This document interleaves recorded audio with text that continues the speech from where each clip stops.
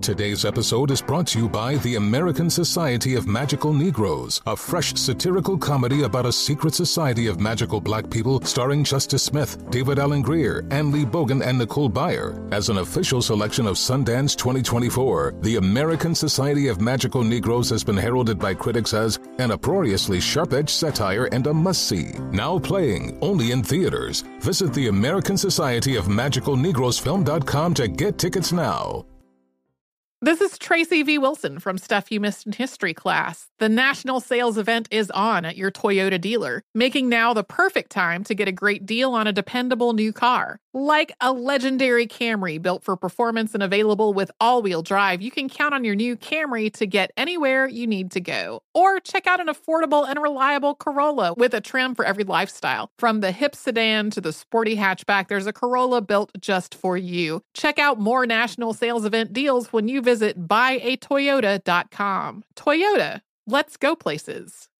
Are you ready to move your career forward? Make your comeback with Purdue Global and get college credit for your work, school, life, or military experiences. With these credits, you may have already completed up to 75% of your undergraduate degree. You've worked hard to get where you are. It's time to get the recognition you deserve and earn a degree you'll be proud of. One that employers will trust and respect. When you take the next step in your life and career, make it count with Purdue Global, Purdue's online university for working adults. Start your comeback at purdueglobal.edu.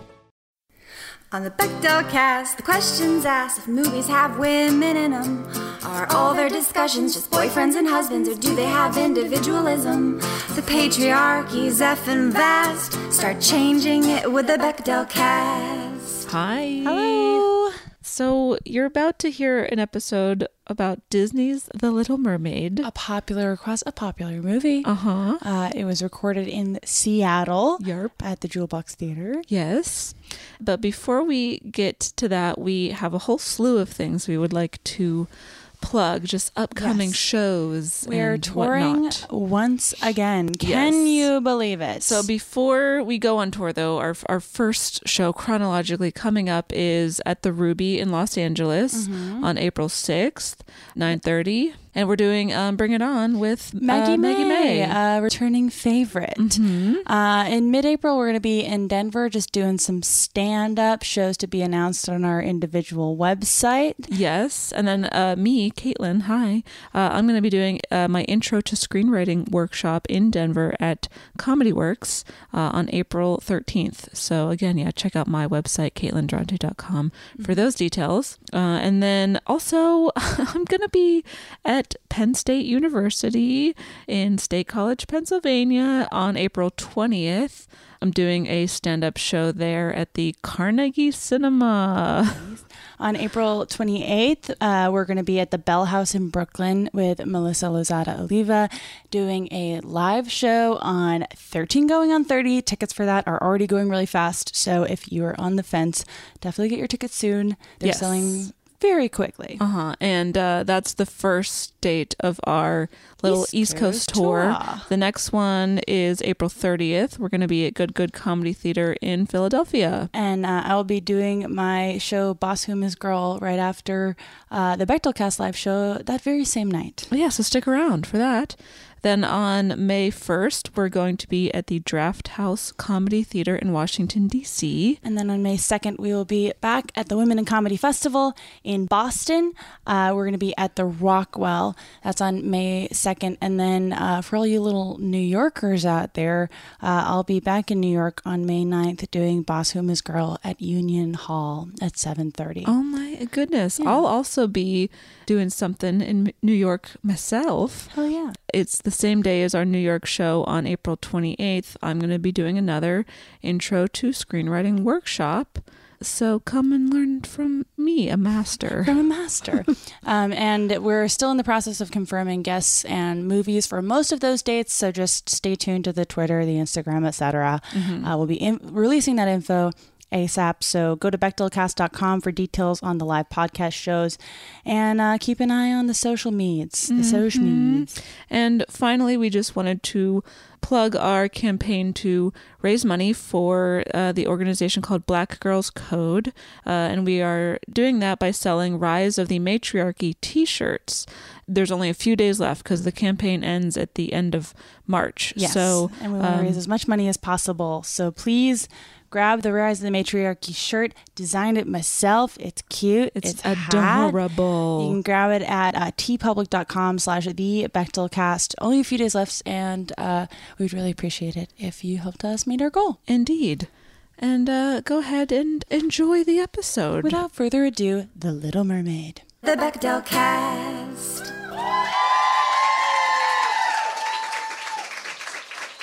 Hi, what's up? Welcome to the show. Welcome to the Bechdel Cast Live Seattle. Wow. We're so psyched you're here. This is our last stop on our West Coast tour. This is our first time coming here. We're so excited to be here. We're stoked to be here. Just out of curiosity, by round of applause, who has listened to our show before? Hey, a couple. Okay, my favorite. Clap as if you're embarrassed and want to disappear if you've never listened to our show before and this is your first time. Yep. Those are the brave. Thank you to everyone who dragged their friends who've never listened to the show before to the show. Yes, thank you so much. This is how it goes. That's right. So for the three of you, I'll tell you what the show is. Bechdel Cast is our podcast about the portrayal of women in movies that is usually bad. Right. And we use the Bechdel test as a jumping off point to initiate that conversation. And that, of course, is a media test created by cartoonist Alison Bechdel that requires that a movie has two female identifying characters with names who speak to each other, and their conversation has to be about something other than a man. Today, we have both an incredible guest and a movie that had to be done sooner or later. But a movie, at least I don't want to speak for everyone, but a great movie, or it was. We all used to think so. It's a problematic slapper. Yes. I fully saw that this movie was playing in Los Angeles last weekend, and I went and I cried so much. It was. Wait, this movie hideous. What about this movie makes you cry? Like which parts? Lost youth. Okay.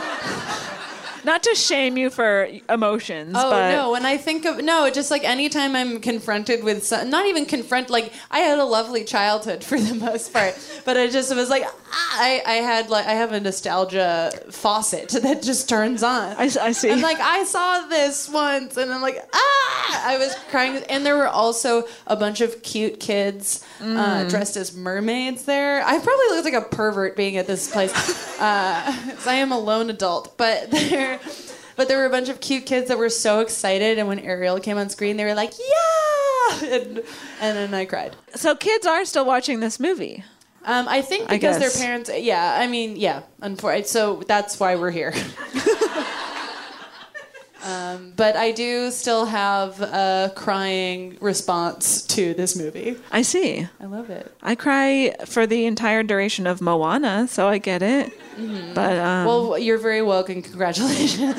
Thank you. I cry at everything all the time, and I like to pay to put myself in circumstances where I can cry in public and it is not inappropriate. Mm-hmm. I wouldn't say that a public screening of The Little Mermaid is a good example of that. Now that I say it out loud, I'm always just looking for a dark space to cry in. Sure. A dark sanctioned space to cry in. Just out of curiosity, is there anyone here who has not seen Disney's The Little Mermaid? Good. Wow. Great. This is the first time this has ever happened at a live show. We've done probably like 20 live shows now, and there's always like 10 people who are like, I've never seen the movie you're talking about. And then one person who's like, I'm at the wrong event. So, I love that person. All right. This is great. Should we introduce our guest? Yes. All right. They are a local Seattle comedian. They're the co-host of the Hot Takes with Hot Dykes podcast, and you can check them out on their website, clarapluton.org. Give it up for Clara Pluton.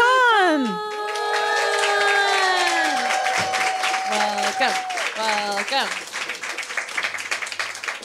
Hi, how are we doing? Thanks for being here. Oh my God, thanks for having me. This is great. Tell us your history, your relationship with The Little Mermaid. My relationship with The Little Mermaid has always been sparse. Even like as a child, I was a lesbian. Like I didn't like it. I was like, this is fake news. I don't want anything to do with this. This seems wrong. I didn't like princesses growing up. Sure. I liked Pokemon. Sailor Moon was like the closest thing to a princess. Ooh, okay. Yes. Someone was like feminist. Totally. Nice. But you've seen it. I've seen it. So I think I watched it maybe once as a wee one. But it really was like when I had to watch it for this that I sunk my teeth into it. Okay. Oh. Yes. Wow. It just did it. It never appealed to me. I was like, why would someone not want to be a mermaid? Yeah. Doesn't make any sense. Right? I was like, where's my version where I turn into a mermaid? Yeah, can I plunge myself deeper into the ocean? My parents were like, where are you? I'm like trying to find this cool world that people want to leave for some reason. It didn't make sense. Reverse dingle hop. Which is literally what we call forks. Yes. Under the ocean. Yeah. Jamie, what's your history with the movie? It makes me cry. Yeah. I don't know. I mean, I had the Disney Renaissance catalog hammered into me as a kid. As a child who needed to be shut up very often, VHS tapes were employed. Mm-hmm. Into your mouth? Shut up. Shut up. I would have the VHS for Dumbo in my mouth so I could not make a noise, and I would be watching The Little Mermaid. Double fisting Disney. Yeah. Well, my mom ran a daycare when I was growing up, so there would always be something playing for like whatever rogue child would wander into room. So we were playing Disney movies at our house all the time. For like the first 10 years of my life. So I was very attached to this movie. Mm-hmm. And most of the princess movies of this era, and I do think it affected me negatively. Yeah, for sure. Same. What about you? This movie came out when I was like 3, and I probably saw it when I was 5, and then every day for those like next 10 years probably. Until you're 15 years old? Yes. Correct. You went to your homecoming in a full red wig. Why does no one want to date me? I will say I had a second wave of love for The Little Mermaid in high school, weirdly, where I like loved it when I was a kid, and then I loved it again as like a t-shirt you could purchase at Hot Topic. Sure. And I still love it. Yeah. Yeah. Continue. Oh no, that's mostly it. Yeah. So this movie is very ingrained into me. I'm sure it shaped my, Play-Doh brain when I was a small child for the worse. So Plato the philosopher, right? Yes, correct. Your genius grad school brain. Speaking of ancient Greek philosophers, shout out to our producer Aristotle. Wow. He is not here. I know. Sorry. But our good friend Sammy is here, who you might remember from the She's the Man episode. So, shouts out. For true Bechdel heads. Yeah. We'll know. You'll know. I just feel like I never liked princesses because I always had too thick of an attachment to irony. Like, I couldn't deal with it. I was like 5 and I wanted to watch David Lynch's Eraserhead. What? I just got emo too quick. I'm like, no musicals, it's too corny. You're a child of nihilism. Fully. I came from Nietzsche, and That's now great. I'm here. I'm jealous. But The Little Mermaid at this age now made me cry. So I get it. Now it went like full throttle. Now I want my youth back. I'm like, please give it back to me. I wasted it away listening to Marilyn Manson. I want to feel young again, please. There was also like when I think maybe what motivated my high school re-appreciation was when I was in high school, Tumblr was becoming a thing. Mm-hmm. So there was a lot of shitty fan art of like Ariel, but like she had tattoos. And you're like, oh. Brilliant postmodern reimagining. Or she'd have like does anyone remember that shitty fan art? that was like of all the Disney princesses. She was skateboarding, like with a fin. Yeah. It's like how. And I was like, oh, this is still nothing like me, but they just adapted like, oh, what was aspirational for me as a child to what was aspirational to me as a teenager, which is like a hot goth. Yeah. So, they got me twice. Oh. Motherfuckers. Disney. Should I do the recap? All right, so we see an opening shot of dolphins are jumping around in front of a ship that later sinks. What is this, Titanic? Fish! Ooh, big O. Okay. The fish gets away, I start crying. The second the fish was like, whew, I was like, I wish, why doesn't he come back? Right. I'm sorry to impose gender on this fish. I don't know. We don't know their story. In any case. Probably a non-binary fish. I hope so. Yes. We meet Eric. He's a prince. He's sailing on a ship. He's colonizing places probably with his other white sailors. He's also wearing a blouse.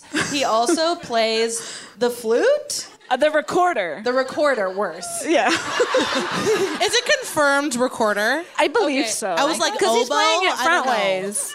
It sounds like a recorder. Yeah, it sounds like a recorder. I forgot that shot of him moodily, sexily wearing a cape, playing the recorder like, what do I do? Yes. He's such a Pisces. Yeah. Gotta say it. No shade. But he gets like really like broody at one point, and I screenshotted it and posted it with a flute, and I got roasted. They're like, no, idiot, it's a recorder. I was like, okay, people online need to chill out. And then you see he, spoiler alert, flings the recorder into the sea. Polluting. Yes. Compost the recorder. Come on. Right. So, which kind of confirms that it's a recorder because he flings it with the ease that one may fling a recorder. Okay, also real quick, Prince Eric? Really? Eric. Like, what prince is named Eric? Could it be like Ericobia? I'm not buying it. Yeah, it's like basically like Prince Joey. Prince Brendan. Prince Toby. Like, okay, Disney. Do you think that Donald Trump's son used to call himself Prince Eric when he was little? Yes. I think he did. Shout out to my brother Eric, who does listen to the podcast, so shouts out. Yeah, because I texted you, Prince Eric hot, and you were like, same name as my brother, can't do it. Yeah. Okay, so Eric, he's hanging around, and then the sailors are like, hey, have you heard of this King Triton? And he's like, no, what are mer people? And then we meet some mer people. Bunch of old perverts tell us about the mer people. Yeah, King Triton, we meet Sebastian the crab. He's conducting a concert, and all of Triton's daughters are singing except for Ariel. And then she comes on screen, and all the kids in the costumes are like, yeah. Aww. Were you on And then I E-Bombs cry. World ever? Yes. Okay, because remember in E-Bombs World days where it was like hidden things you didn't see in Disney movies, and it's like on the cover of the Little Mermaid, there's a penis. There's a penis. King Triton's castle. So the whole movie, I was like, "Where's the penis?" I had my binoculars out, like ready to see the sneaky penis. All subsequent releases post '89. They take out all the because the priest has a boner in the original movie, and they edited the censorship. I know. I was like, where's our erect tiny old man representation? And I'm ready. I'm horny. Erasure. Yeah. So we meet Ariel. She is exploring a shipwreck, much like Bill Paxton in Titanic. And she's there with her fish friend Flounder, because the thing is that she loves human stuff. So she's like collecting all these artifacts, a fork and the pipe. She's basically a paleontologist, except humans She's are basically alive. a hoarder. Yeah. No, I don't like calling her like my whole thing with Ariel is like she starts like having an intellectual interest in something, and then it's like taken away from her, and then they're like, actually, you need a boyfriend, and she's like, oh, yeah, and that's then true. And then the movie ends. She was trying to be an archaeologist, a woman in STEM, if you will. Well, I think that she is. I don't know. You can have a collection and not be. I sound really defensive. Yeah, you got like You're right. You're absolutely right. It's not like it was snow globes. Right. Yeah, it was like different There's variety things that inspired. She was curious about that. Waterproof books. Yes. lot of stuff. Yeah. And then she like takes them all to Scuttle. He lies to her about what they are. Original mansplainer. Right. Yes. I'm tired of Scuttle. And then we meet Ursula. She's a sea witch, and she's bitter for having been banished from the sea palace. Yes. So she wants her eel friends, Flotsam and Jetsam, to keep an eye on Ariel because she might be the key to Triton's undoing. So, I think Flotsam and Jetsam need their own spin-off. yeah. They're charismatic and fun to me. Like Timon and Pumbaa got one. Right. I want That's them up to no true. good, swashbuckling. I just wish that Flotsam and Jetsam had like different personalities. Like, Right. who's cranky in the morning? We just don't know. Who's like the night owl? Who's like get to bed on time? Who is like 5 years sober and w's still Doing partying? ketamine. Right. It's Flotsam. It's Flotsam. Flotsam is addicted to ketamine. Yeah. It's canonical. Ariel, she's talking to Triton, and Flounder lets it slip that she went to the surface. And Triton's like, you can't do that because humans are evil and they're 16 barbaric. years old. I'm not a child. It's my favorite. We're like, one. oh, she's 16. Yikes. For what happens later. And here's where I really start to see myself in Ariel. Because, like, going to the surface for me and, like, sneaking... Like, I was sneaking around all the time at 16. But it wasn't the surface. It was, like, raves on the south side of Chicago. And, like, abandoned Chinese restaurants. So, like, I get it. Yeah. Yeah. And that's the same for Ariel, except she's got like a cave of wonders, basically, and she keeps all her human artifacts there. Yeah. And Sebastian follows her there, and she's singing about how she wants to be part of the human world. And And then we see some amazing shots of her hair. Some great hair shots. And just then, a ship traveling overhead goes by, and she's like, wow, who's this man? And This is where the movie really falls apart. right. I like the movie up to that point, At and first, then it it was a loses story of a me. young anthropologist. Yeah. Now it's over. She literally starts as a young scientist, and then she's derailed by heteronormativity. Yep. And a hurricane strikes, and Eric's ship is destroyed, and Ariel saves him, and she sings to him, and he starts to wake up, and he sees her upper body, but not her mermaid fishtail. So And he's he like, gets oh. horny. He gets very horny. He's like, I was dead, but now I'm alive and horny? But she disappears into the ocean before he can like fully regain consciousness, and he was like, oh my god, who was that? If Eric's dog could talk, this movie would be over so fast. Because Eric's dog repeatedly has the receipts, but not the communication ability. I just wish that Eric would have been able to write a Craigslist misconnections. Like, saw hot girl, maybe teen, not sure, perhaps a mermaid. Get back to me, here's my kick. HMU, DM me, please. And then Ariel is swooning, and Sebastian tries to convince her that where she belongs is under the sea, and the great song that we all love. But she's not having it. And then Triton finds out that Ariel is in love with a human, so he destroys all of her stuff. I hated that scene. That's where I cried. It still upsets me. It's very to upsetting. watch. Yeah. Like, full flashbacks to my dad, like, throwing my bong down the stairs.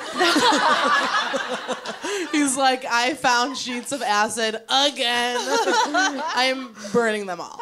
I'm like, no. And then so Ariel goes to Ursula based on the promise that she will use magic to turn Ariel into a human for 3 days. And if she gets Eric to kiss her by the end of the day on the third day, she gets to stay a human forever. And if she fails... Which is a curse. Yes. As we all know. True. And if she fails, she will belong to Ursula. To me. Yeah. And as payment, Ursula takes Ariel's voice. So she has legs, but no voice. And she goes to the surface. And Some artfully dodged nudity in this scene. I'm still shocked at how far down the torso you go. I was like, when do mermaid pubes start coming in? Because I'm not seeing any. That's a great question. Thank you so much. My favorite line in the movie is from the song where Ursula takes Ariel's voice, obviously, which is men prefer women to not make a word. Yeah. I love that line. It's she who holds her shown to tongue. children. Yeah. Body So language. Ha. it's I think the best Disney song of all time, Poor Unfortunate Souls. It's really good. It's one of my faves. So Ariel's animal friends are helping her. She finds Eric and he's like, "Oh, you're really cute. What's your name?" And she can't talk, so he's like, "Oh, you're Even not better. right. Yeah. Marry me now." Well, he says, "Do I know you?" He doesn't say you're hot. Well, true. He said he thinks it, he's though. like, "Hey, were you that girl that made me horny when I thought I was dead?" Yo, did I see you at the party last night? I was too nervous to say anything. I was like sort of blacked out, but you look familiar. Like, Did you go here? that is something that Erics do. He just comes from like a line of like swashbuckling frat bros. Yeah. Yo, you're pretty chill. What's your name? Don't care. Can't talk. Sick. Want to come to my house? It's a castle. My dad lets me have a castle. It's pretty cool. I don't even know what he does, like stockbroker or whatever. There's this lady there. She'll give you a bath. It sounds sus, but it is not sus. Because she can't talk, he's all like, "Oh, you're not the woman who I thought you were, but I'll let you hang out with me anyway." And he takes her on a tour of the town. They're on a rowboat at night. There's another slapper song that's great, but problematic. And they almost kiss, and then Ursula is like, "Oh my God, that was too close." So, but the Flotsam and eels- Jetsam come in clutch every time. Flotsam and Ursula is work from home. Yeah. Flotsam and Dream Jetsam setup. are in the fields. Right. They're out there.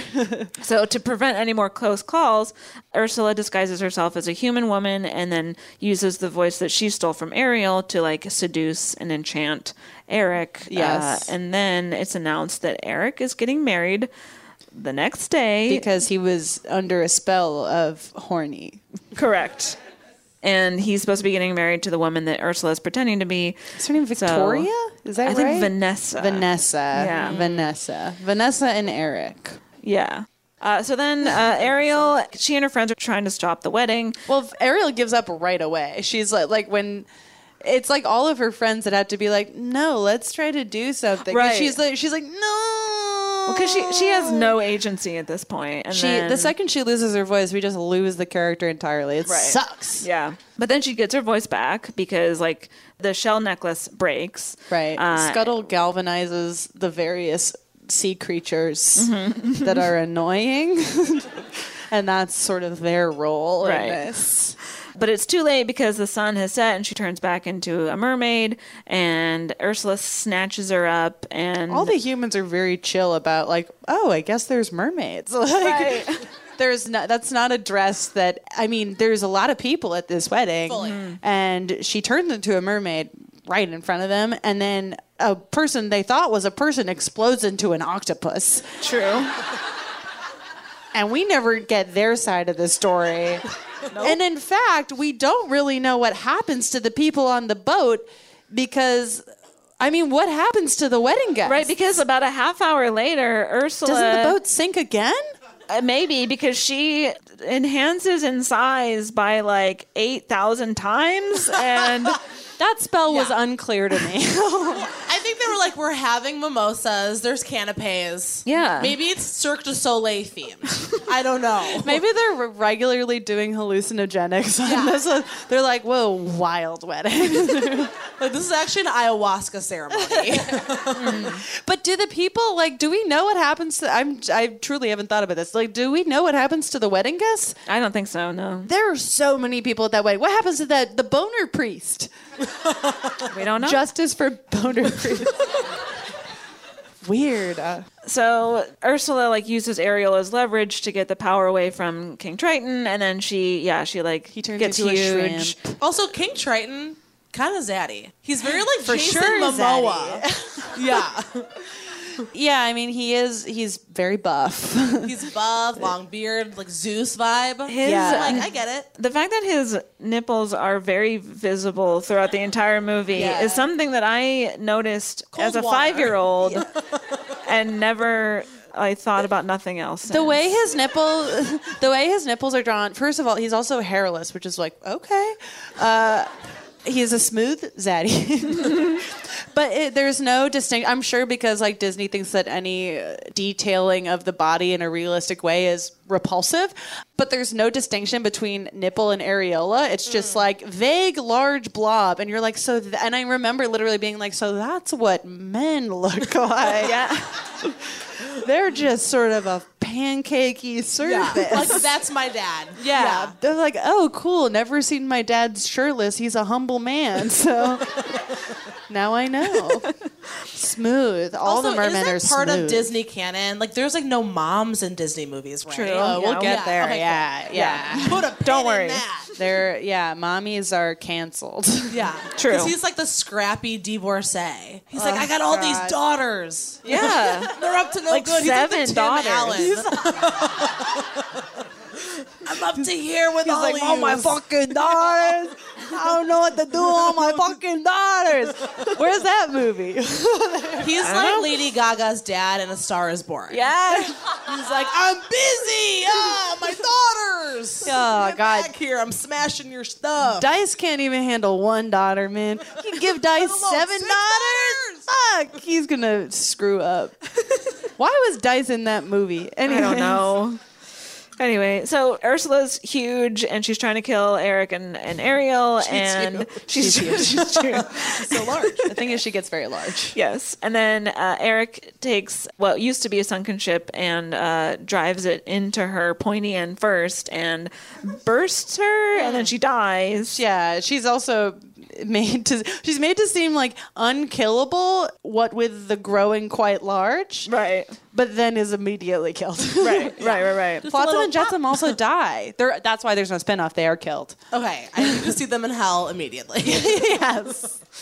And then in the aftermath of all of that, Ariel is looking longingly at Eric on a beach, and Triton's like, wow, she really loves him. I have to let her go. And then he turns her into... patriarchal structure to the next. Turns her into human again, and she goes and kisses and marries Eric. And that is the story of feminist masterpiece, The Little Mermaid. So there you have it. And by the way, I guess just as we were talking it out now, the ship they get married on is, within the past few weeks, the 3rd ship that Eric has needed to buy, rent. Yeah. He's My having dad gave me his black MX. I keep crashing all these boats. Whoa, I don't know. Prince Eric is a Magnesis member. For all my Firefest heads. He went to Firefest. Eric literally went to Firefest. He's like, oh shit, I put $800,000 on my fire band. It was so fucking embarrassing. He's in the dock like, I wanted to do body shots on Bella Hadid. Like, I got it for my birthday. My wife Ariel let me go. She's super chill.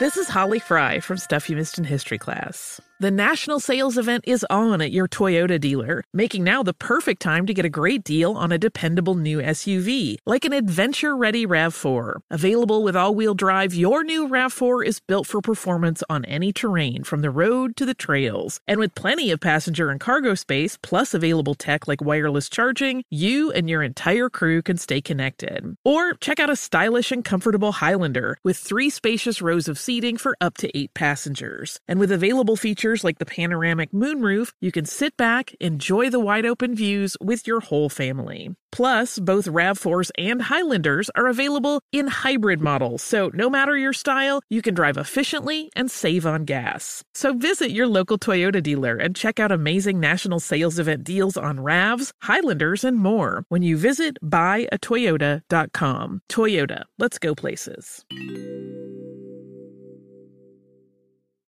You deserve a moment to yourself every single day. And a delicious bite of a Keebler Sandies can give you that comforting pause.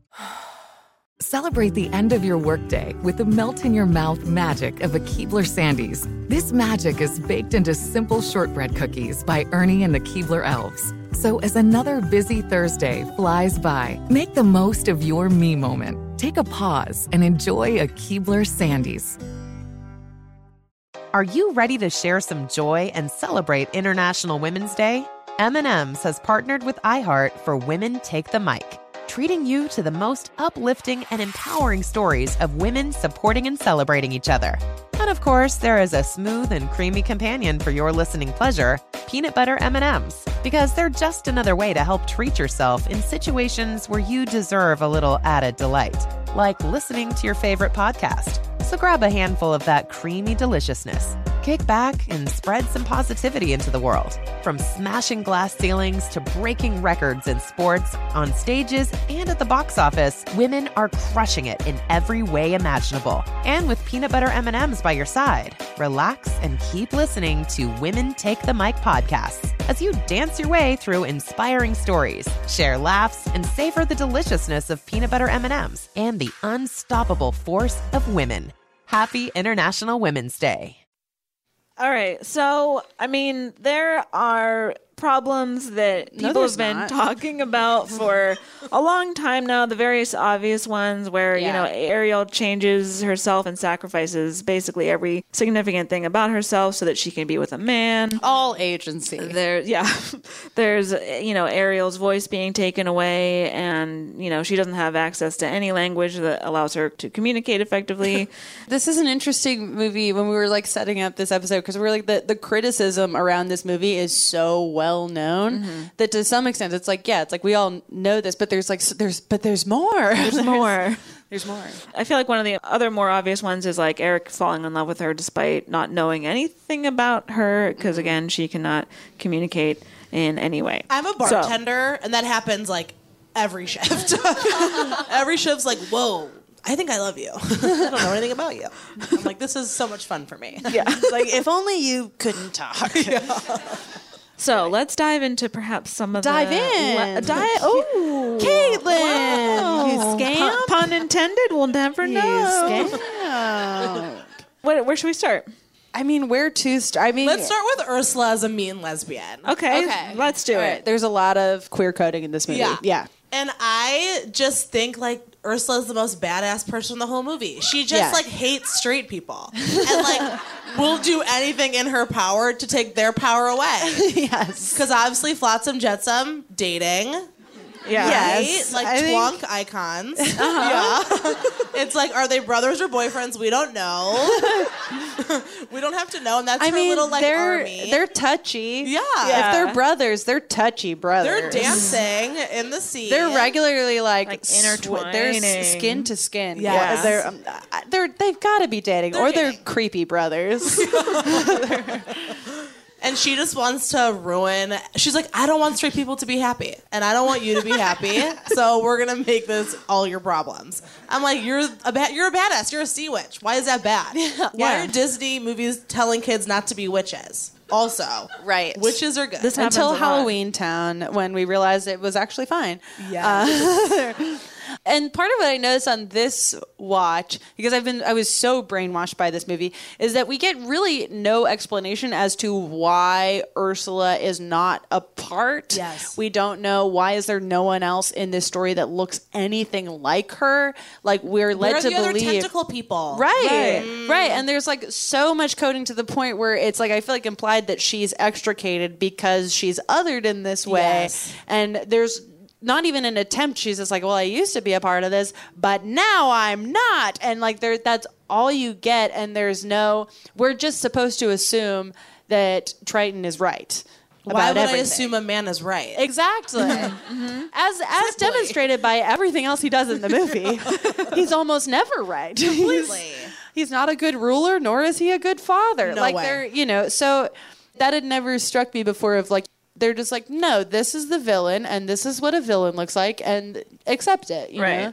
Yeah. Did you notice that the like structure that she comes out of the first time that she's introduced is like this vulva? It's just does she tumble out of a vagine? Yes. Incredible. Yeah, she like wipes her mouth. She's like, I was busy. What do you want, you pesky animals? It's like, why does the cool fat dyke with short hair have to be bad? I'm like, I'm rooting for her the whole time. She's awesome. She's annoyed with clearly something. I mean, I want my rightfully kingdom so. back.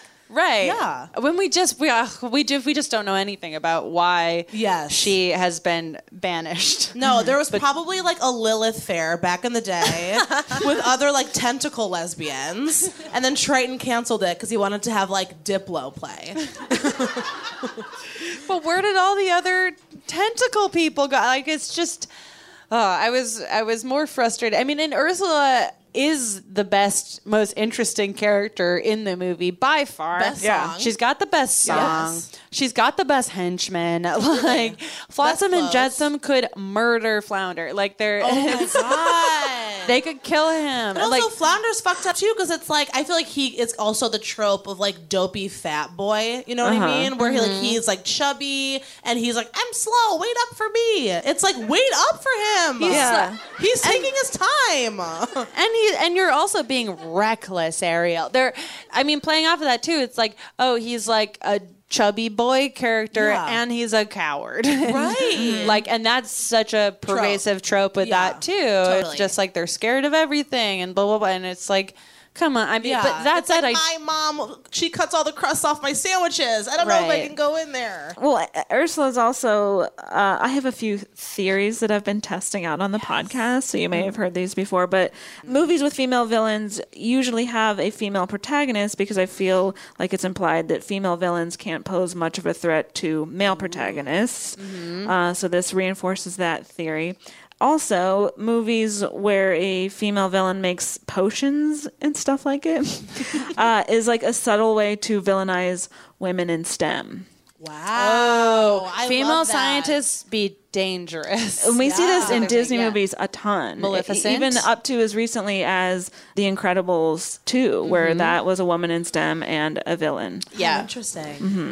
That's so true in every way. And it's also like, it's like they don't want to teach young girls that you should be scared of men, and like the patriarchy is bad, so we're gonna put like this lady, this fat woman on it, so you should like fear body positivity and queerness and like your own mother. It's like, I don't like it. Right. I mean, yeah, and it does like this whole genre of movie does so much work to separate women from other women to the point where it's very hard to see women even in the same scene. Where going off what you're saying, I mean, this whole movie, and this is like said all the time, but it's about Ariel being passed off from one patriarch, her dad, and just being handed off with his permission to another man into like this different heteronormative oppressive structure. Right. And she, it's like she is given agency for maybe 10 minutes, but then the rest is decided and swayed by how the men around her act. And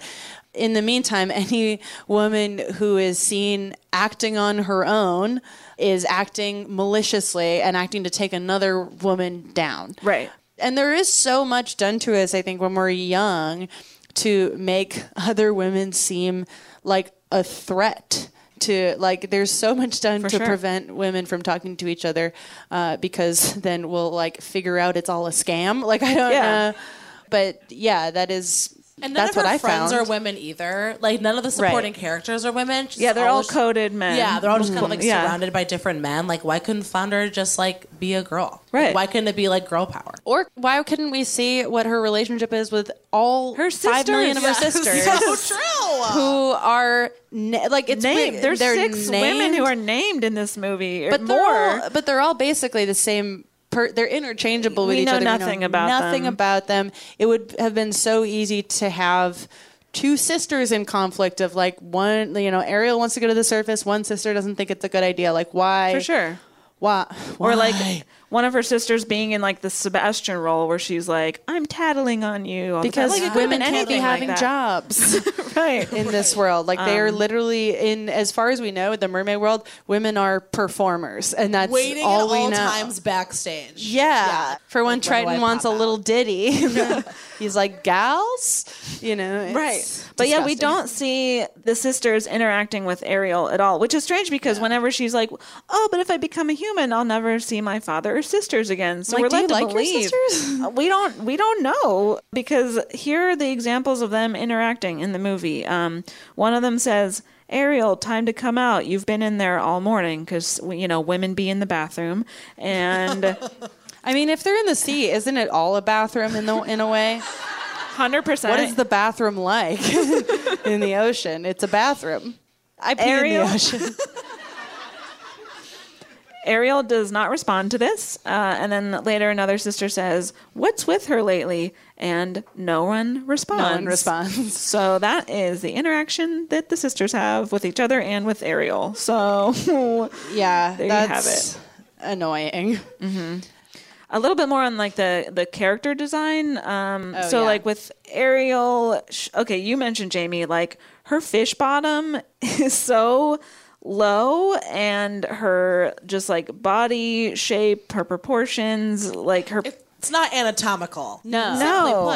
There was another thing that made the rounds a couple of years ago of like where someone tried to render what would a human with those proportions look like. It's done with Barbies every once in a while as well, and it is predictively horrifying. It is the scariest thing you've ever seen. Just women with gigantic heads. It's like when Beavis and Butthead 3D. Yeah, it's very frightening. I mean, it is horrifying and designed to make little girls feel bad about themselves so that they'll continue to buy products for the rest of their lives. And also, she explicitly says in the movie that she is 16 years old. So the animators are like crazy over sexualizing a teenager. I've got some freaky. Okay, so the way that this movie is comes out at such a strange point in time, because at the time this came out, it was considered of like, wow, a Disney princess is allowed to do something. This was progressive at the time. And what came before it? Why? Well, if we're talking princesses, it's like Cinderella, Sleeping Beauty, Snow White. So truly, like, they're like, she's not unconscious. Like, what's the problem? Like, shut up, feminists. That's the literal bar we're coming in, is like, she's awake the whole movie, so...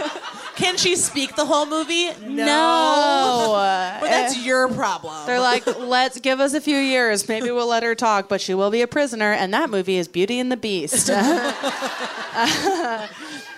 But, that's a feminist text because she can read. So. Right. Fucking stupid. But the way that people reviewed this movie at the time, I mean, much of the problem with film criticism is it's so male-dominated. Sure. And in 1989 is even more so.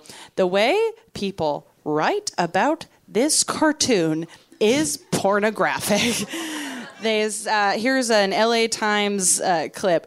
Mermaid's saucy heroine, Ariel, isn't much like Anderson's sad, noble sea maid. She's a sexy little honey bunch.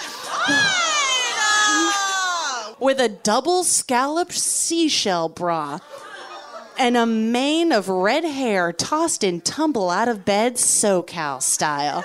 You're like, SoCal style? Like it's Sofritas? What is he talking about? SoCal style? What? Is she longboarding? It makes sense. It is disgusting. And then throw him to the sharks. And then in the Boston Phoenix, this one is let's see. Ariel is sexy as well as sympathetic. And Orlando Sentinel, Ariel is sympathetic and in her little bikini top, rather hot. You're just like. Everyone, yeah. So, just a reminder that straight men are scary. Fully. And always want to fuck cartoons. Yeah. They won't even when they're teenagers. Even when, yeah. I mean, yeah. So the way this character was received, and I think in retrospect, like a lot of the flack that Ariel receives has a lot to do with like the way adults viewed and spoke about this character. Because they're like, what? Disney princesses are hot and I want to fuck them now? What? And it's like, okay, that's a you thing. Like that's, yeah. So anyways, perverts. Right. I mean, but then, what else is Ariel supposed to wear? A shirt? It'll get wet. She has no other option besides double scalloped bra. Like, leave her alone. I mean, unless we're freeing the nipple under the sea, which I would embrace. But then, like, contrast her character design with Ursula, for example, where, and this is the case with, I would say, every Disney villain, where they're designed with body types that do not adhere to like the conventional Western beauty standards, to say the least. Right. So, when children are watching these movies and the heroes do adhere to those standards and the villains don't, our mushy child brains are like, it just doubles down. Right. Yeah. It's like then, thin, beautiful people are good and people who are not that are bad. Right. I mean, and the same goes for like coded sexuality. It's exactly. Like hetero people, even if they're evil pancake nippled fathers who can't like rule a kingdom and save they can't rule their own penis kingdom. If they're straight, they're probably good at their job and they're a great parent. Yeah. I think so much with Ursula too, it's like, because with the way that she's drawn, it's like how bad of a thing it is to take up space. It's like, I think that there's that too, where it's like these men are drawing these women to be waifs because that's how they want as much space for women to take up. You know what I mean? It's right. Like they want people to be quiet, but like you're large and you're loud and you sing songs that are cool, then you're bad. And then the thing with Ursula's character design that is kind of like strays from the direct criticism a little bit, and there is a lot of like gray area to get into with this discussion, is that Ursula like canonically was modeled on Divine, right, the drag queen who appeared in all of John Waters' films, and that was like the creators were pretty upfront about like, this is who we designed this character after. And I mean, in the gay community to an extent has embraced that, but it's just like the fact that is the option for queer visibility is fucking ridiculous. Yeah. I mean, it's because the thing what's so amazing about Divine and watching her movies is she's an example of being like a fat gay person who is funny, who's radical, who's outspoken, who knows what she wants. Everyone loves her, and if you don't love her, she'll kill you. Where like she is Ursula, but like written by gay people. And like that's why Divine is so incredible. Where it's like when you let queer people write their own stories and have their own narratives, and they don't get to be these like power hungry lesbians who want to like eat redheads. Right. And like that is sometimes what we want to do, but it's different. And it's better because we said it. And you win when that happens. No, but both people win. Yeah. The redhead and the fat lesbian. Like everyone wins. Everyone wins. Everyone wins. There's a true or happy ending. Truly. To this movie. And then another thing worth mentioning is there is like this weird blend between most of the movie's writers, directors are straight guys, but the composer of the songs and also of, I think, Aladdin and Beauty and the Beast was a composer named Howard Ashman, who was dying of AIDS throughout the writing of the songs for all three of those movies.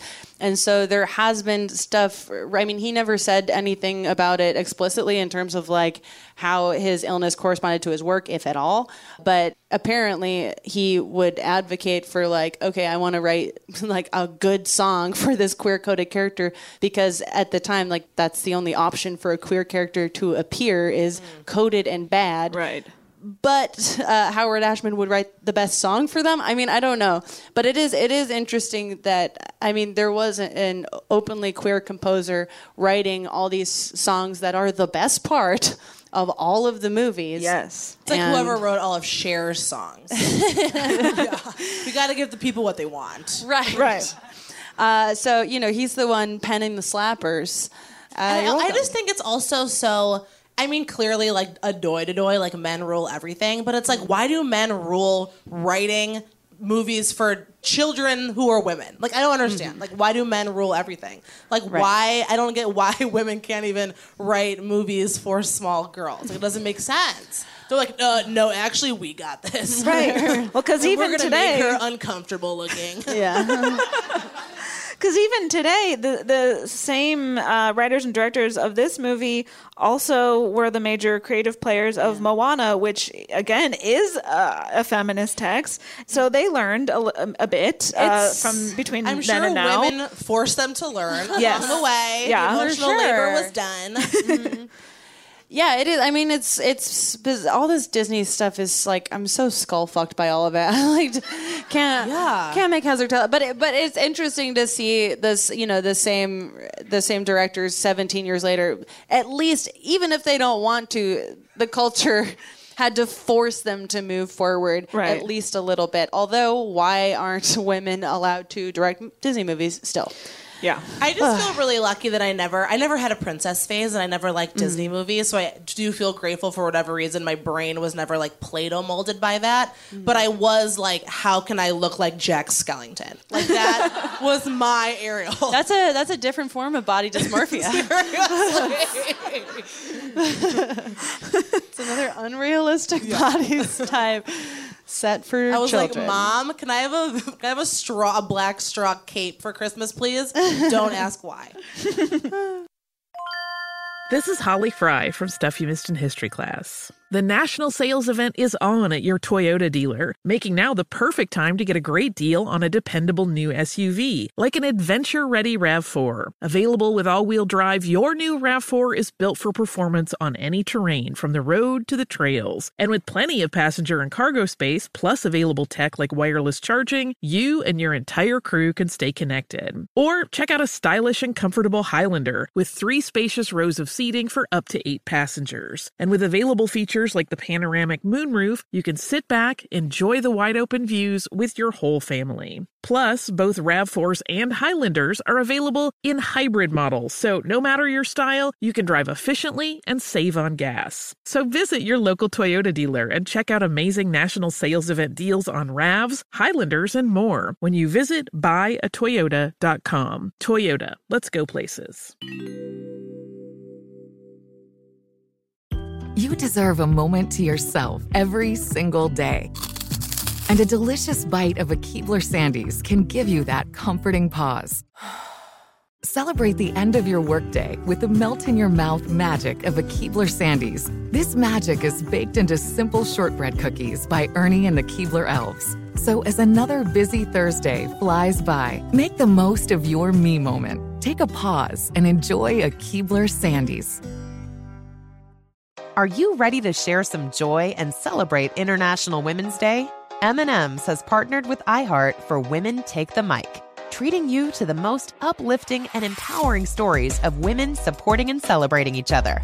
And of course, there is a smooth and creamy companion for your listening pleasure, peanut butter M&M's, because they're just another way to help treat yourself in situations where you deserve a little added delight, like listening to your favorite podcast. So grab a handful of that creamy deliciousness. Kick back and spread some positivity into the world. From smashing glass ceilings to breaking records in sports, on stages, and at the box office, women are crushing it in every way imaginable. And with peanut butter M&M's by your side, relax and keep listening to Women Take the Mic podcasts as you dance your way through inspiring stories, share laughs, and savor the deliciousness of peanut butter M&M's and the unstoppable force of women. Happy International Women's Day. I wanted to talk a little bit about Ariel's agency and lack thereof, and her sense of adventure.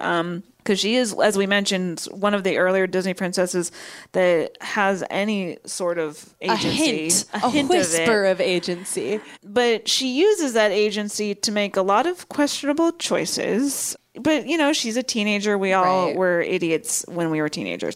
And then she also has a sense of adventure, much like the other Disney Renaissance princesses, where Belle is like, I want so much more than this provincial life. And this is the time that the literal formula for these movies became fully formed. Of there's always that song where the princess is allowed to want something more, whatever that vague more is. It usually isn't a relationship until 2 minutes later. Right. Yeah, it's like Ariel starts as a character that, at least there's something to her. She wants to learn more about this culture she doesn't understand. She wants to be part of it. She's investigating stuff. She's collecting stuff. She's seeking out answers, even if the only person she knows is a dumbass seagull.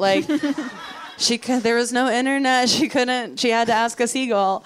But she is, I think, very active and rebels against her father. And starts out as like, oh, she's rejecting the norm of her society. She wants to learn more. And then, the second after that statement is made in Part of Your World, pretty clearly she's like listing, here's things I'd like to know. And then, as far as we know, she never learns about it. Right. It's like, why couldn't she have found like a map? You know what I mean? I just like, that's what's so frustrating is like, this text just manipulates all of our like innate beautiful desires for freedom and like existential quandary.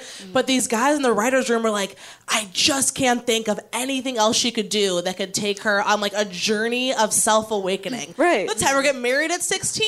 Right. That'll do it. Like there's nothing else she could do. Right. The princesses, they have a sense of adventure, but then they never go on an adventure because they just meet a man 2 seconds later, and then their adventure becomes they literally marriage. never go further than like a mile from their house. Right. Jasmine doesn't even get to move. Like Aladdin moves into her house. Like it's fucked up. Right. And then I wanted to talk a little bit about just like in the climax of the story, this is an example of a movie where the protagonist does not get to participate in the climax, and Ariel is completely sidelined, very damseled because Eric has to step in and like kill Ursula and save the day. She does one thing at the climax, but she doesn't get the conclusive moment that she deserves. She's even robbed of the moment where she is able to like get her own voice back. Like Scuttle's the one who like snatches the necklace, and Scuttle's a dumb bitch. Like, how dare he take that from her? He doesn't even know what a fork is. No. Fuck, all birds know what forks are. Dumbass. Ariel does save a man at the beginning, so that is she does. a thing, but that's hardly. I think that at the time this is like, oh no, she does stuff, but it's like empty gestures because she's not even the hero of her own story. Well, what she does do, which is pretty badass, is that she blows smog onto that pompous guy's face because she thought that's good. She like embarrassed a man. Because that dumbass bird was like, it's a recorder. Blow into it. She got to put like tobacco ash in a man's mouth. So I'm like, that's feminist. That was powerful. I'll take it. Which made me think that she kind of ends up becoming like the Born Sexy Yesterday type for like at least a little bit, where once she gets to the human world, because she doesn't know what forks are. The thing is that subverts that trope, I think, is that she quickly learns. She like realizes that she's doing it wrong, and like picks it. Yeah, I mean, I think that the Born Sexy Yesterday, there is something to that for this movie because we're at least there's like some vague like, oh, Eric, she's not the girl that he was horny for, but he likes her because she doesn't know how to use things. Like, and that's a part of the Born. So that's like the Born Sexy Yesterday thing of like, even though the movie's like, no, he likes her for a reason, but it's like the reason he likes her is because she's a little baby. Like. Right. Ew. We see like there's like this unequal power dynamic between him and her where like the man knows how to conduct himself in this world and she does not, and nor does she have a voice to express her concerns or ask questions. So it's worse. Yes. So. Even worse. And like the moments where Eric looks cool is when he knows how to do basic shit. Or he's like, oh no, it's actually a fork. You're just like, oh. I wish there was a scene where she got to like acclimate to all these things that she had in her treasure trove that she got to see now. Yeah, that would have been cool. That would have been cool if she like, I don't know, was like, what's a chair? Like, is it a hat? Like, who knows? Or if there was any moment where she got to demonstrate something she knew that he didn't. Because like there's being a mermaid. Yeah.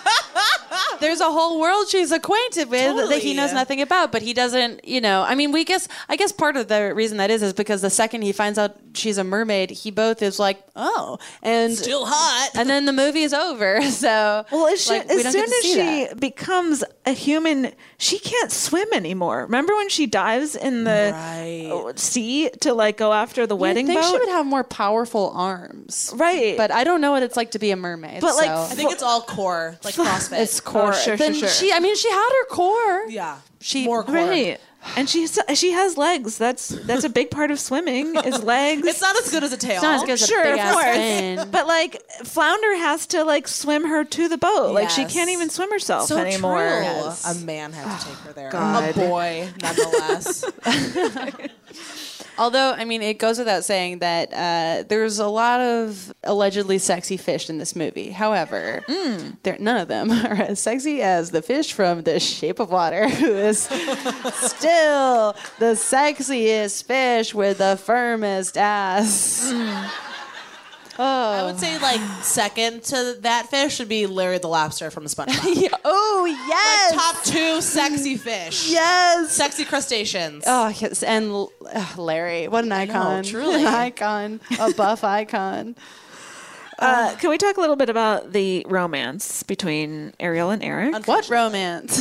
Right. Well, she sees him and falls instantly in love with him, which Because movie. And that's also happens. Like I can even extend my Venus in Scorpio. Like I can extend like seeing someone and being like boyoyoing. Like to an extent. But to the point where you neglect what you've spent your whole life building to Simply no. chill once. Right. No. Also, she's a teen. Yes. Yeah. So there's no time spent developing their relationship or establishing like reasons why they might like each other. It's just like that instant attraction that does happen, sure, but it's is it like grounds for a marriage? No. So yeah, this is it's a movie where the people are close to each other and they are attracted to each other, so they must get married. Well, another thing that's mentioned a lot in the early Disney Renaissance reviews of this movie is, Eric is the first prince that has a personality, which again is like, no, he doesn't. Although he does, recorder cape, right? Blouse. So recorder cape blouse. So we've got a lot of elements going on, and because it's also like even in the beginning of the movie, like the men get to have their storyline where they get to be like funny and quirky and like I don't know what's the guy like the Count Olaf looking one who's like the old chancellor. What's him or Grimsby. Also, everyone's British except for Eric. I'm like I don't understand this. And the chef from Ohio. And the chef who is French. Sings another great song. No. But it's like Grimsby gets to give Eric this like big statue, and then like that gets to be like their little moment. Like Ariel, that isn't extended to like any woman in the movie where they get to have this expose of personality. Well, the thing is, like they're saying like, Eric has a personality, but he really doesn't. But the reason they're saying that is again because the bar is so fucking low from previous princess movies, where it's always love at first sight, but it's like even more boring love at first sight. Right. Where like the prince in Sleeping Beauty is like, oh, and then he's like, man, she's asleep now. And then he's like, gotta go fight a dragon. But you barely see, you don't know anything. So just because Eric is like, I don't like statues and I play the recorder, they're like, wow, amazing progress. Character development at its like, best. I listen to Blink-182. Like, I'm not like the other boys. I'm not like the other princes. The thing is, if I met a boy when I was 16 who played the recorder, wore capes, and brooded, I would fuck him. I mean, you know, there's a lot of different ways to view it. Sure. But I mean, like, because he's a manic pixie dream prince. Kinda. He's kind of like an emo dream boy at times, but it's like he doesn't really have that much of a personality, we don't understand. Right. Yeah. And the thing is, Ariel does have a personality, but he doesn't know that. Right. Because she can't talk. Yeah. Right. Like, this is a movie targeted at children, and like I understand like wanting to simplify something as complicated as romantic love to like cater to your intended audience, but also when you do that, it sends very confusing and wrong messages. There should be a Disney princess who gets divorced. Yeah, they should. Like, they should start with a marriage that is not working out. And she's like, actually, I want to get an education. It'd be like Eat, Pray, Love. Yeah. But a princess. But she would have a crown. Eat, pray, princess. I also wanted to talk about the spell in Sebastian's song, because the spell that Ursula puts on Ariel means that, like, she must be kissed. So it means that, like, a woman can't be active in her own sexuality. Like, she has to wait to be kissed. And also, the consent gets murky. True. Because, like, yeah, the story requires her to need to be kissed, but what if she's not ready? She is Proposed 16 after all. Sebastian, there's like a bridge in the song where Sebastian like explains basic consent. Definitely needs He's like, to happen. of course you're gonna need a firm yes. I'm Sebastian. Instead, we know what Eric can hear him. Right. Yeah, because he says Ariel, and Eric's like, oh, I speak crab? So maybe he does have a personality. Maybe. Because the lyrics of the song are actually this. Sebastian's like, you should kiss the girl, and he says, possible she wanted to. There is one way to ask her. It don't take a word, not a single word. Go on and kiss the girl. Oh my God. So it encourages not to check in with a girl to see if she wants to be kissed. And it also just like informs that teen urgency to, because we all think that we have to like kiss or make out or like have sex from this like wildly young age that we're even like aware of any of these things, where it like really preys on like the insecurity that you won't be valid unless you're kissed, and you got 3 days to do it or you'll die. Right. Like your life is ruined if you don't get approval from this man, which is entirely maybe Eric. Like, what if Eric wanted to take things slow and then Ariel died? Right. Yeah. That it's bad for everyone. This it's curse. Like me being like, I have 3 days until prom. I haven't had sex. I'm gonna die. Right. But it's not even that you'll die. It's that someone you barely know will die. Yeah. It's because because what if Eric was like, man, I just like. We need to also We'd like love to hear her talk. We know, like, yeah, it's like Ariel could write something down. I mean, we know she can write. Canonically, she can write because she signs her name on the contract. Yes, Ursula. So give the lady a quill. Like, right. She could have expressed this. I don't know. This movie's a mess. Right. And also it's so short. Like we were talking about this backstage. Like the movie is 70 minutes long. You had like at least another 25-er to really like break any of this down, so it wasn't just like we're going to take a woman's complete agency away so she can't be a scientist to sell women insecurity. The end. Right. Like you had 20 minutes. Right. Use it. Yeah. Also, it's announced that Eric is getting married, and then Ariel thinks that it's her that he's getting married to. Asked. She wasn't asked. Yeah. No one, that it was not discussed. But she's like, yep, it's me. And she's stoked. And she's so excited. She's like, oh, I guess he decided last night that he wants to marry me, so legally I must. Right. Like, you're like, but then Eric's a dog. He was just going to marry someone else because she could hit like Mariah Carey whistle tones. Like it's implied that it's a curse, but that's also like trouble of implying that like, I mean, and this is goes back forever of like men saying like, oh, she tricked me into doing something. Like how men, often in movies, especially movies of this era, will say like, oh, she tricked me into marrying her and I didn't actually want to marry her, but she tricked, and that is literally what we see happen. He is put under a spell and then gets married. It's just, another way men can offload regret onto women who did nothing wrong. That young. Yeah. Supple minds. To like a queer-coded character we've already been conditioned to hate, also tricked a man into marrying her when she was bad. It's like, it's just bad. Yeah.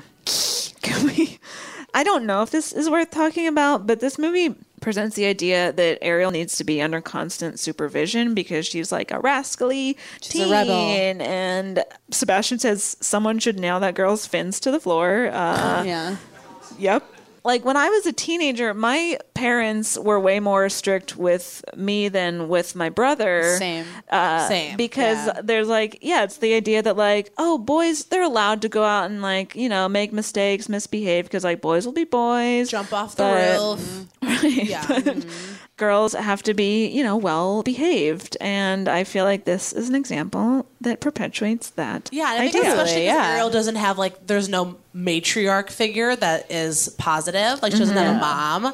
It's just like back to like King Triton just being by himself, like, me and all these daughters. Right. Where there's that too, where he's like, I don't know what to do with my daughters, so I have to like break all of her things and watch her all the time. Right. Like his solution to not knowing how to parent someone is to just oppress them. Yeah. And make sure that they don't stray outside the norm at all. Because he's like, well, I don't know how to deal with anything but this one thing I know. So if you don't do that, you're canceled. It would be a really good scene if Ariel would be able to like talk to her sisters and be like, geez, Dad's kind of a dick, right? Right? Because I'm like, are they just cool with him? Yeah. Like, I mean, that transitioned really well into the whole like lack of matriarch discussion and like the way Disney treats mothers and motherhood in this very bizarre way up until very recently, and then still sometimes not well. But this is an example of a movie that most of the Renaissance movies subscribe to this exact, because all the Renaissance movies are the same. Where it's like a single father, the mother is dead and not addressed.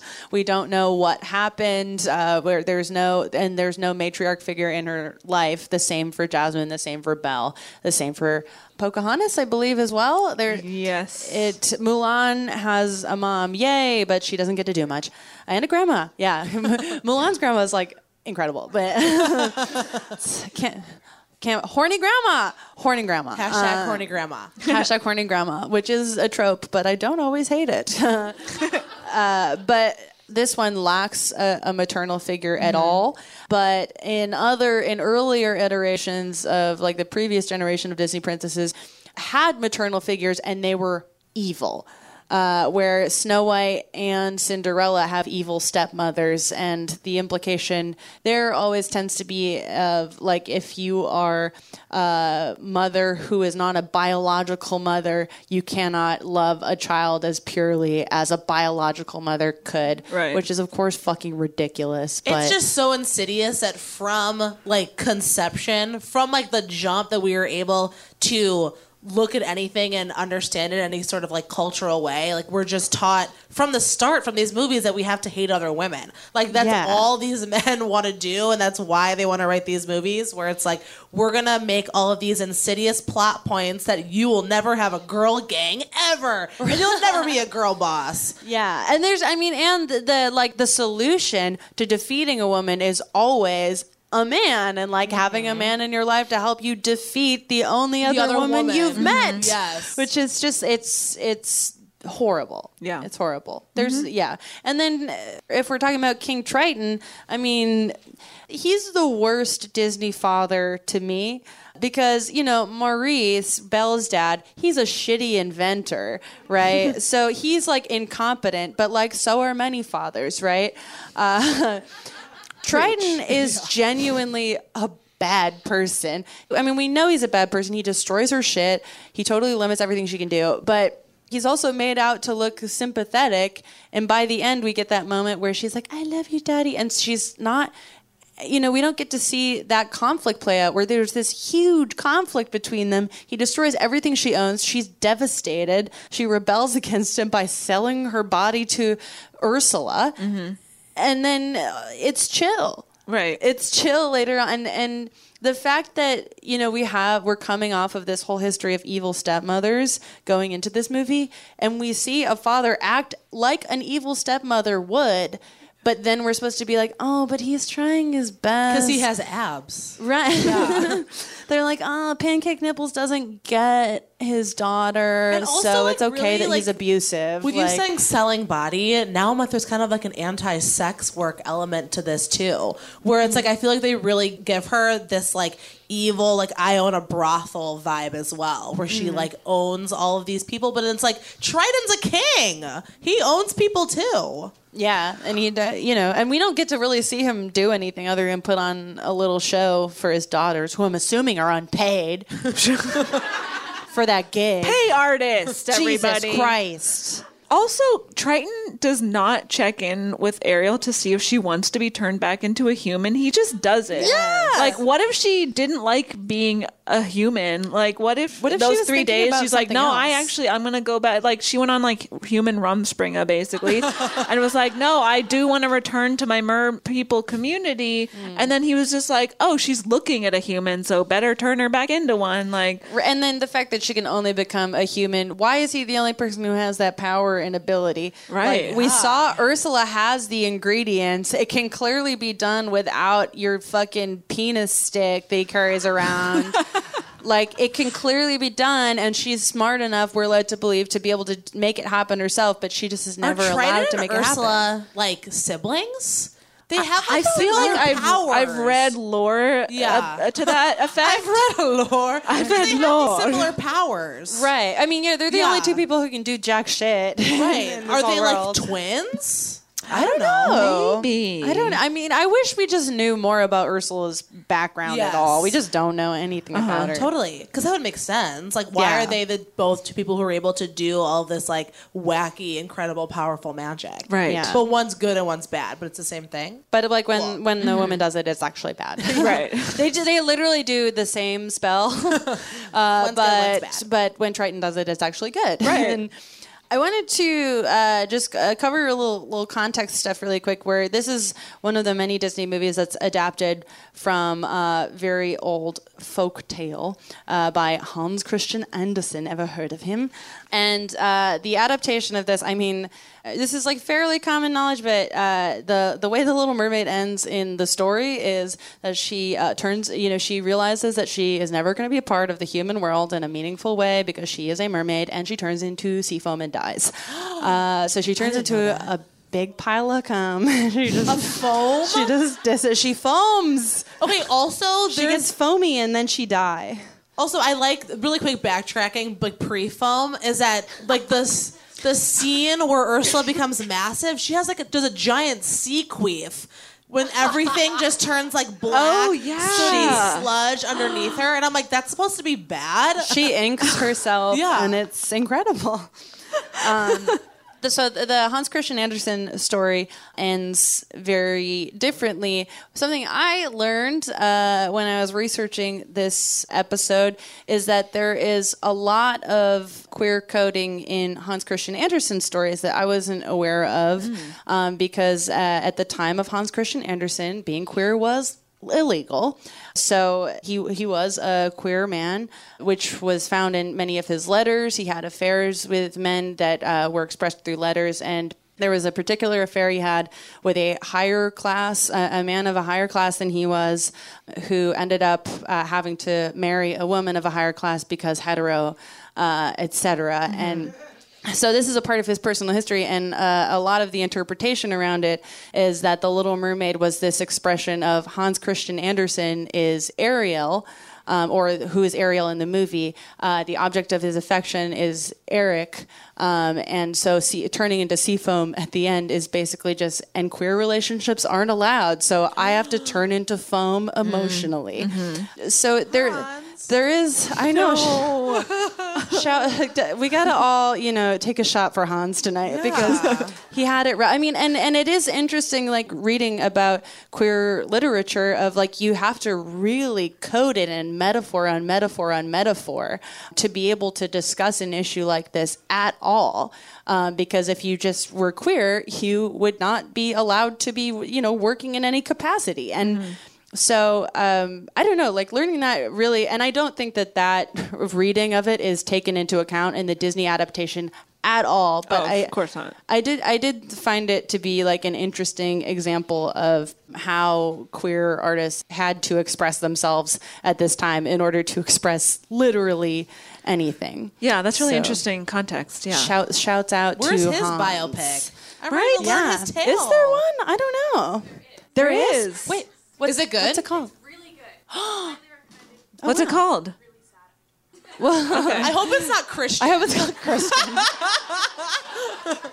Christian sounds like another guy who would black out at a party all the time.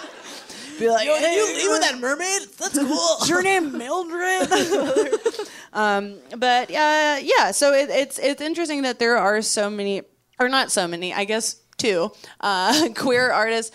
They're where, Hans Christian Andersen writes the original story, and then it's adapted with all this incredible music by Howard Ashman, but it still, ends up being an incredibly oppressive heteronormative piece that, has been decimating the lives of children for going on 30 years. Yes, indeed, it has. Incredible. Love it. Does anyone have any other final thoughts? Let me check my notes here. Note talked about the sea queef. So I just wish that this story could have been written with like Ariel as like a riot girl. That's like what because like we're in Washington, we're near Olympia, where I just feel like they have that so close, where it's like such a cool story to talk about being 16 and like hating everything and wanting to swim to the surface and like pick up a cool rock you found near a train track and add it to your collection and like see if it's a crystal, maybe, who knows. But instead they had to make it patriarchy. I just like want there to be retribution for Ariel. Yeah. And like have her sing in a band called like Clitoral Attack or something. C clit. Yeah. Everything has to be C. We're like C microphone. When she sat in her C chair and ate C food. C That's a real thing. Doritos. Yeah. She had C bugles for a C snack. I just wanted to say that there is a line that Scuttle says, look what the catfish dragged in. And I just want to say that catfish have 0 nipples. And that's catfish facts with Caitlin. I would like to say that Alfred Molina could have played any part in this movie because he's a versatile character actor who we know and love. My close friend at this point. Alfred Molina, he has laid eyes on my face. It's true. I would say, and I'm just channeling him, my close friend. I would say that he received the script for this movie and wrote back a long letter explaining that actually this was a story by a queer author and that he wasn't seeing any of those tones represented, and so he refuses to participate even for $75 million. Wow. What a story. I think it's not a story, it's the truth. It's the truth. So shout out to icon Alfred Molina. Let's take some questions or comments from the crowd. If you have something, come on up so that you can talk into the mic. Does anyone have? Yeah, come on up. Hi, what's your name? Megan.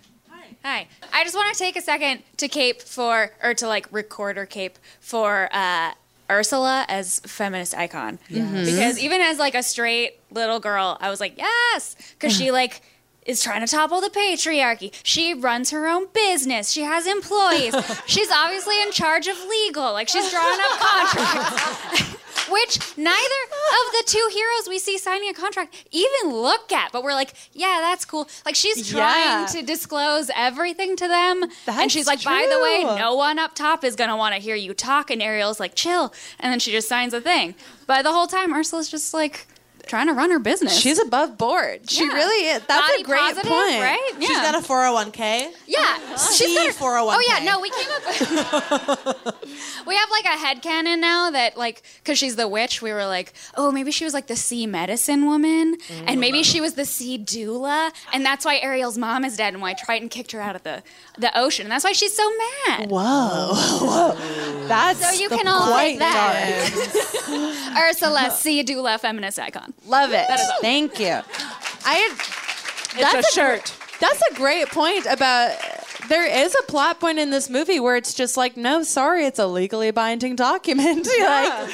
You're like, okay, weird moment to adhere to the rules of the real world. Right.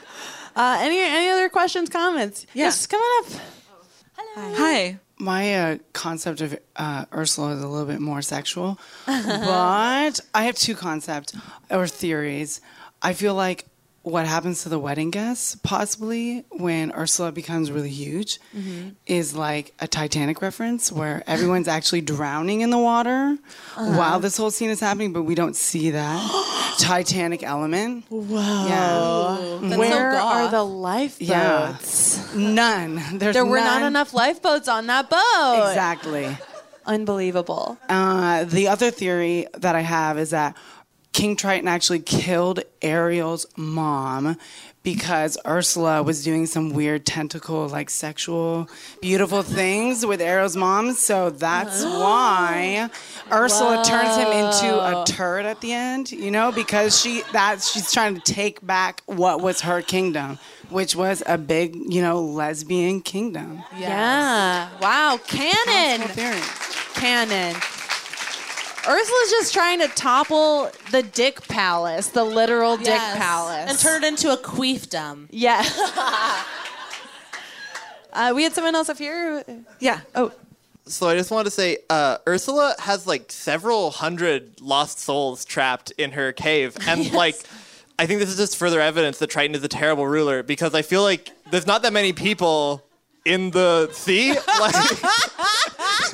Like if like half the people in this room disappeared all of a sudden, I feel like I would look around and be like, oh, maybe some people left. But he's just like, there's several hundred people who I've never seen again and who he are never so... tries to stop her. Yeah. No, and he also seems to know where she lives. Like where she's at. He's like, hi, Larry.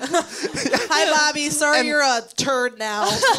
And clearly there are like a lot of people dissatisfied with their lives that are like taking drastic legal measures to like try and find a better life. But they're just like, no. And King Triton has like no feelings about any of these people who've just left his kingdom to try and better themselves. God. Thank you. So true. Triton's like, I'm too distracted by all my daughters. I can't fuck.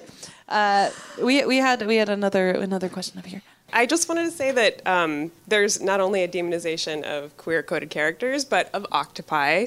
And True. Just a quick, in defense of octopi, they are incredible caretakers. When a female octopus gives birth, she lays all of her eggs and then stays with them, caring for them until she dies as a sacrifice. So, quick defense of octopi. Thank you. Are you a woman in STEM? Wow. Maternal icons. Brave. Yeah. To further talk about Ursula, this movie does pass the Loftus test. Yes, it does. Baldest woman in charge. It does. Thank God. Baldest woman in charge. Honestly, she is the baldest woman and she is fully in charge. Wow. I think we have time for one more, if there's one more. To your point that, like, Ursula and Triton were, like, siblings, I Googled it. Once the lights came up, they're, like, confirmed siblings. Whoa! Who confirmed it? Yeah. It was, like, part of the original screenplay was that they were siblings. And you know her, like, little shell that she wears? Yes. That was, like, her source of power. And Triton got the trident, and she got banished because, like, she was trying to be too greedy because they got, like, two halves of, like, the kingdom. Okay. And so he was like, you're too opinionated and you have too much power. I'm going to take it away from you. Why does he get to banish her if they have equal power? Like, you're not better than we her. Know why. Yeah. We know why. We know why. She's doing good, signing contracts. She's a lawyer now. Oh my God! So then Ursula, if that person's points right, then Ursula was sleeping with with her brother's wife. I mean, honestly, imagine if your like sister who is a lawyer and smarter than you started hooking up with your wife. You'd be like, oh my God. I also love how none of thank these you so are much. questions. Right, I know. Everyone's like, excuse I was like, me. actually, they're all. I love our listeners Extremely so much. valid points. Everyone's unhinged. Yeah. That's really true, though. Like, Ursula, she probably didn't want more power than him, or any, like, she wasn't being greedy. She just wanted equal power, and he's like, fuck you, you're banished. Right. But he shouldn't be, in theory, if they have equal power, why would he be able to banish her to like, vagina cave? See patriarchy. And also, it looks like Ursula's, like, area is the same size as the kingdom, where, as you pointed out, like 14 people live. She's storing a lot of souls. He's in charge of like a private school second grade class. Like, She should Marie Kondo her soul storage. Should we decide if it passes the Bechdel test? Oh. No. No, you know. Making sure. Right, because even the few conversations or like exchanges between Ariel and Ursula that technically may pass because a man's name isn't mentioned, because there's like there's a line where like Ursula's like, the only thing is to become a human yourself, and then she's like, can you do that? But the context is all about a man and changing Ariel's whole self to be with a man. The one exchange I found that may pass is bad. It's towards the very end where Ursula's about to do the death queef. And Ariel says, you monster. And Ursula says, don't mess with me, you little brat. So. Yeah. So, you know, an iconic exchange. That was the one maybe I was able to find. Interesting. That's an excerpt of me talking to my mom in high school. You monster. I feel like because Ursula's whole goal is to overthrow and steal the power of Triton, which she rightfully, like, that was great. She's just trying to topple the patriarchy. That's all so, yeah. And then Eric stabbed her. Poor Ursula. Yeah, I know. Yeah, I'm okay with saying that's a pass, that exchange. I think that is somehow a pass, yeah. Because she is kind of, it's still contextually about a man, but it's about overthrowing a man. So please disregard everything we've just said. The Bechdel test is a perfect metric, and it passes. Yeah. It's a feminist text.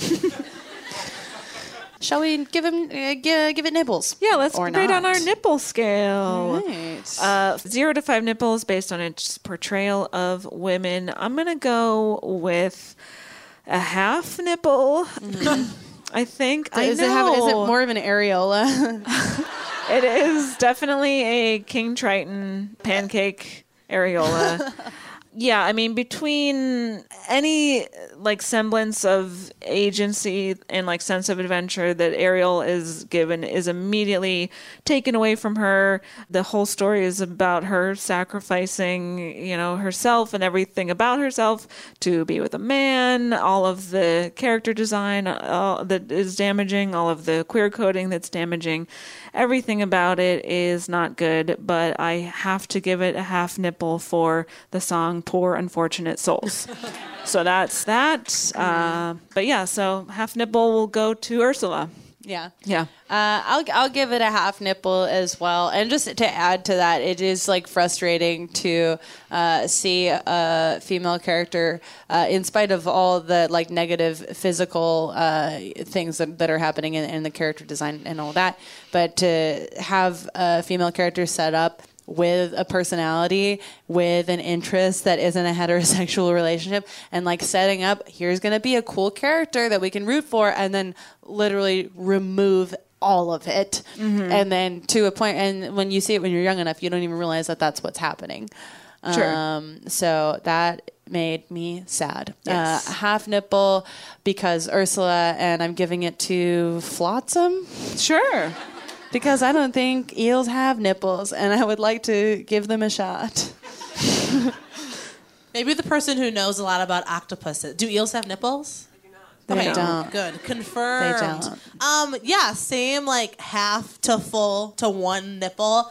I think it's like the only, to me, cool thing about this movie is that Ursula is so badass, and I think it's really cool in 2019 to have this like resurgence of queers and allies alike who understand like how radical she is, like even within how unfortunately she was portrayed in this movie. Mm-hmm. Yeah. But to now have this like icon of like fat dyke who like is a lawyer, and someone has now pointed out to us, like, and a chemist, like, and like pays her own bills, like pays the rent, like mortgage, like on top of it, like good credit score.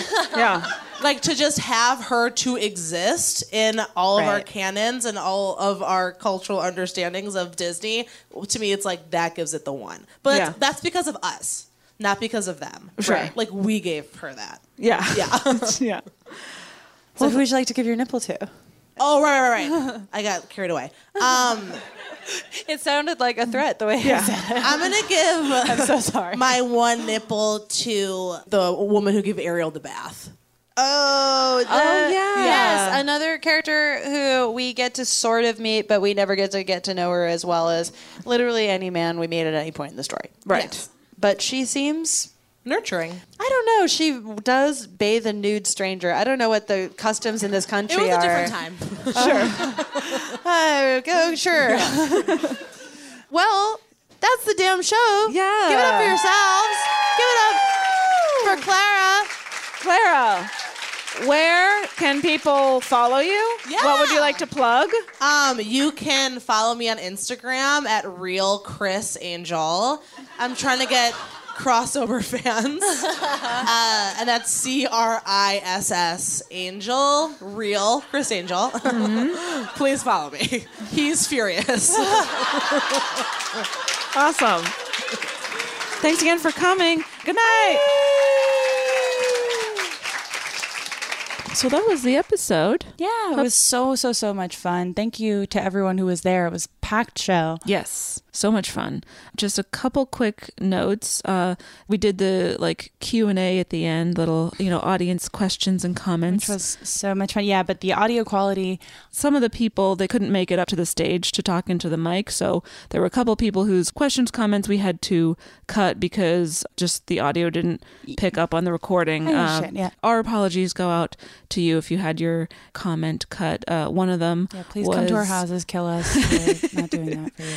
So one was defending Scuttle. I was there for it. I was fully there for it. Yes, we're sorry we came down so hard on Scuttle. Shouts out to the Scuttle stand. We were put in our place. Yes, indeed. And then another one was a mother who said she recently watched the movie with her young daughter and just was horrified at the messages that the movie was sending and how her daughter was struggling to understand what was wrong with the movie because all of this patriarchal ideas being implanted into the minds of just like us we were all. And we watched it for the first time. And starting with, they get the kids young with the patriarchy. But shouts out to the Seattle mom who was doing the work, getting out in front of it, crushing the patriarchy in advance. Yes, indeed. Yes. And then the last really quick thing was that I was talking to Joan Ford, friend of the cast, on our Scream episode. So if you haven't listened, go back and listen. Mm-hmm. And I told her that we had recorded a Little Mermaid episode, and she asked if we had talked about the interpretation of the movie as a trans narrative at all. Right. And there's so many fascinating different interpretations of the movie. And yes. What did Joan have to say? I said I didn't think we did, but would you mind sharing your thoughts? And she said, I'll just go ahead and read it here. Quote. As I've transitioned, I've come to think of Ariel as sort of a trans icon. The parallels are pretty clear. She was born into one body, but feels like she belongs in another, and does the work to make that transformation happen. Sure, she makes some bad choices along the way, but the road to realizing your true self is usually a rocky one, especially if you have a family that doesn't accept you and you're forced to figure out stuff on your own. In parentheses, writing this, I'm realizing we should be celebrating Sebastian and Flounder as cinema's original trans allies. Hell yeah. Sebastian takes a little longer to get on board, but he really redeems himself during Kiss the Girl. Mm-hmm. Anyways, that's why I take issue with the Ariel changes herself to be with a man narrative that critics tend to impose on the movie. Ariel wants to be human from moment one. She sings Part of Your World, her trans anthem, long before she ever sets eyes on Prince Eric. Eric may be the catalyst that finally gets her to take action and go see Ursula, but that decision is all rooted in her long-held conviction that she wants to be where the people are. Whether or not Eric is worthy of her is kind of beside the point to me, as I think it's pretty common for kids to latch on to new people when they're going through this kind of big self-realization. Maybe they're going to be together forever. Maybe she moves on when she realizes the world is huge and there are so many more humans out of the sea. The important thing is that he was there offering her that possibility of a new and different life when she needed it. And then again, in parentheses, she says, by the way, I know I'm being kind of generous about Ariel's options as a woman in the 1800s. But whatever, it's a fantasy. If a mermaid can grow legs, then I think it's also fair to think she can have an amicable divorce. Also, anyone who thinks giving up your voice to a sea witch is rough should try getting hormone replacement therapy through Kaiser Permanente. If you don't know what Kaiser Permanente is, it's like a healthcare facility it's a shitty hospital in California. Yeah.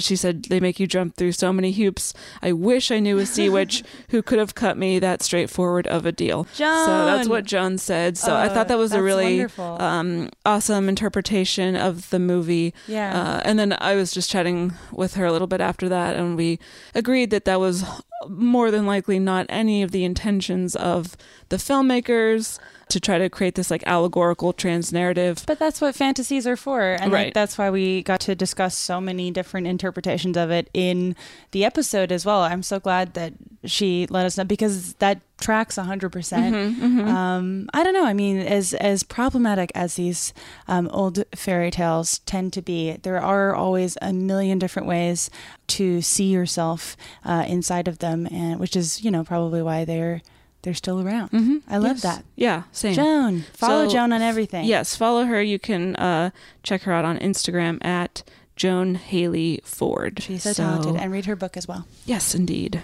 So yeah, that's just the kind of the after the footnotes. Oh my God. To channel Miles Gray that we wanted to include on this episode, and then also just to say thanks again to our guest of the show, Clara Pluton. Yes, we wanted to say thanks again to the Jewel Box Theater at the Rendezvous in Seattle for having us there. And thank you to everyone who came. It really was such a fun couple of shows that we did there. Yes. And we will be back. That was the show where someone brought me a Mike's Hard Lemonade lamp. Whoa, wait. Yeah. Like remember? No. Oh, the lamp. Yeah. I heard Mike's Hard Lemonade Light and I thought of like Crystal Light, like a diet light. A powdered. Like a Bud Light kind of thing. I wish they made it like cocaine form, but they do not yet. Yes, it was an illuminated sign type. Yeah, that show's with me always. This specific show looms above me every single day. Oh, and then also thanks again to our road dog and audio engineer Sammy Junio, friend of the cast. She's the man episode. Go back and listen to it. Indeed. And I believe, thank you for listening. Check us out on all the normal places, BechtelCast.com, on Twitter and Instagram at BechtelCast. Just another reminder to contribute to our Black Girls Code fundraiser by buying our Rise of the Matriarchy t-shirt at tpublic.com/thebechtelcast. And that's where all of our designs are for all of our merch. Yes. But yeah, prioritize the Rise of the Matriarchy one for now. Else. Yeah, or else. And then, of course, our Matreon, 2 bonus episodes every month for $5, including the entire backlog of all the bonus episodes. So you're getting like 40 bonus episodes. Yeah, we honey. got a ton. You're missing out if you're not a matron. Yeah, so and join up and be part of the world of the Matreon. And if you're not, you're going to be a poor, unfortunate soul. Whoa! And then go out there and eat some le poisson. Unless you're, you don't eat fish. Yeah. And then go out and eat something else. Some le vegetable. Le broccoli. Go eat some broccolini. Well, this has descended into chaos. See you later. Bye. Infinity presents a new chapter in luxury, the premiere of the all-new 2025 Infinity QX80, live March 20th from the Edge at Hudson Yards in New York City, featuring a performance by John Batiste. The all-new 2025 Infinity QX80 is an SUV designed to help every passenger feel just right.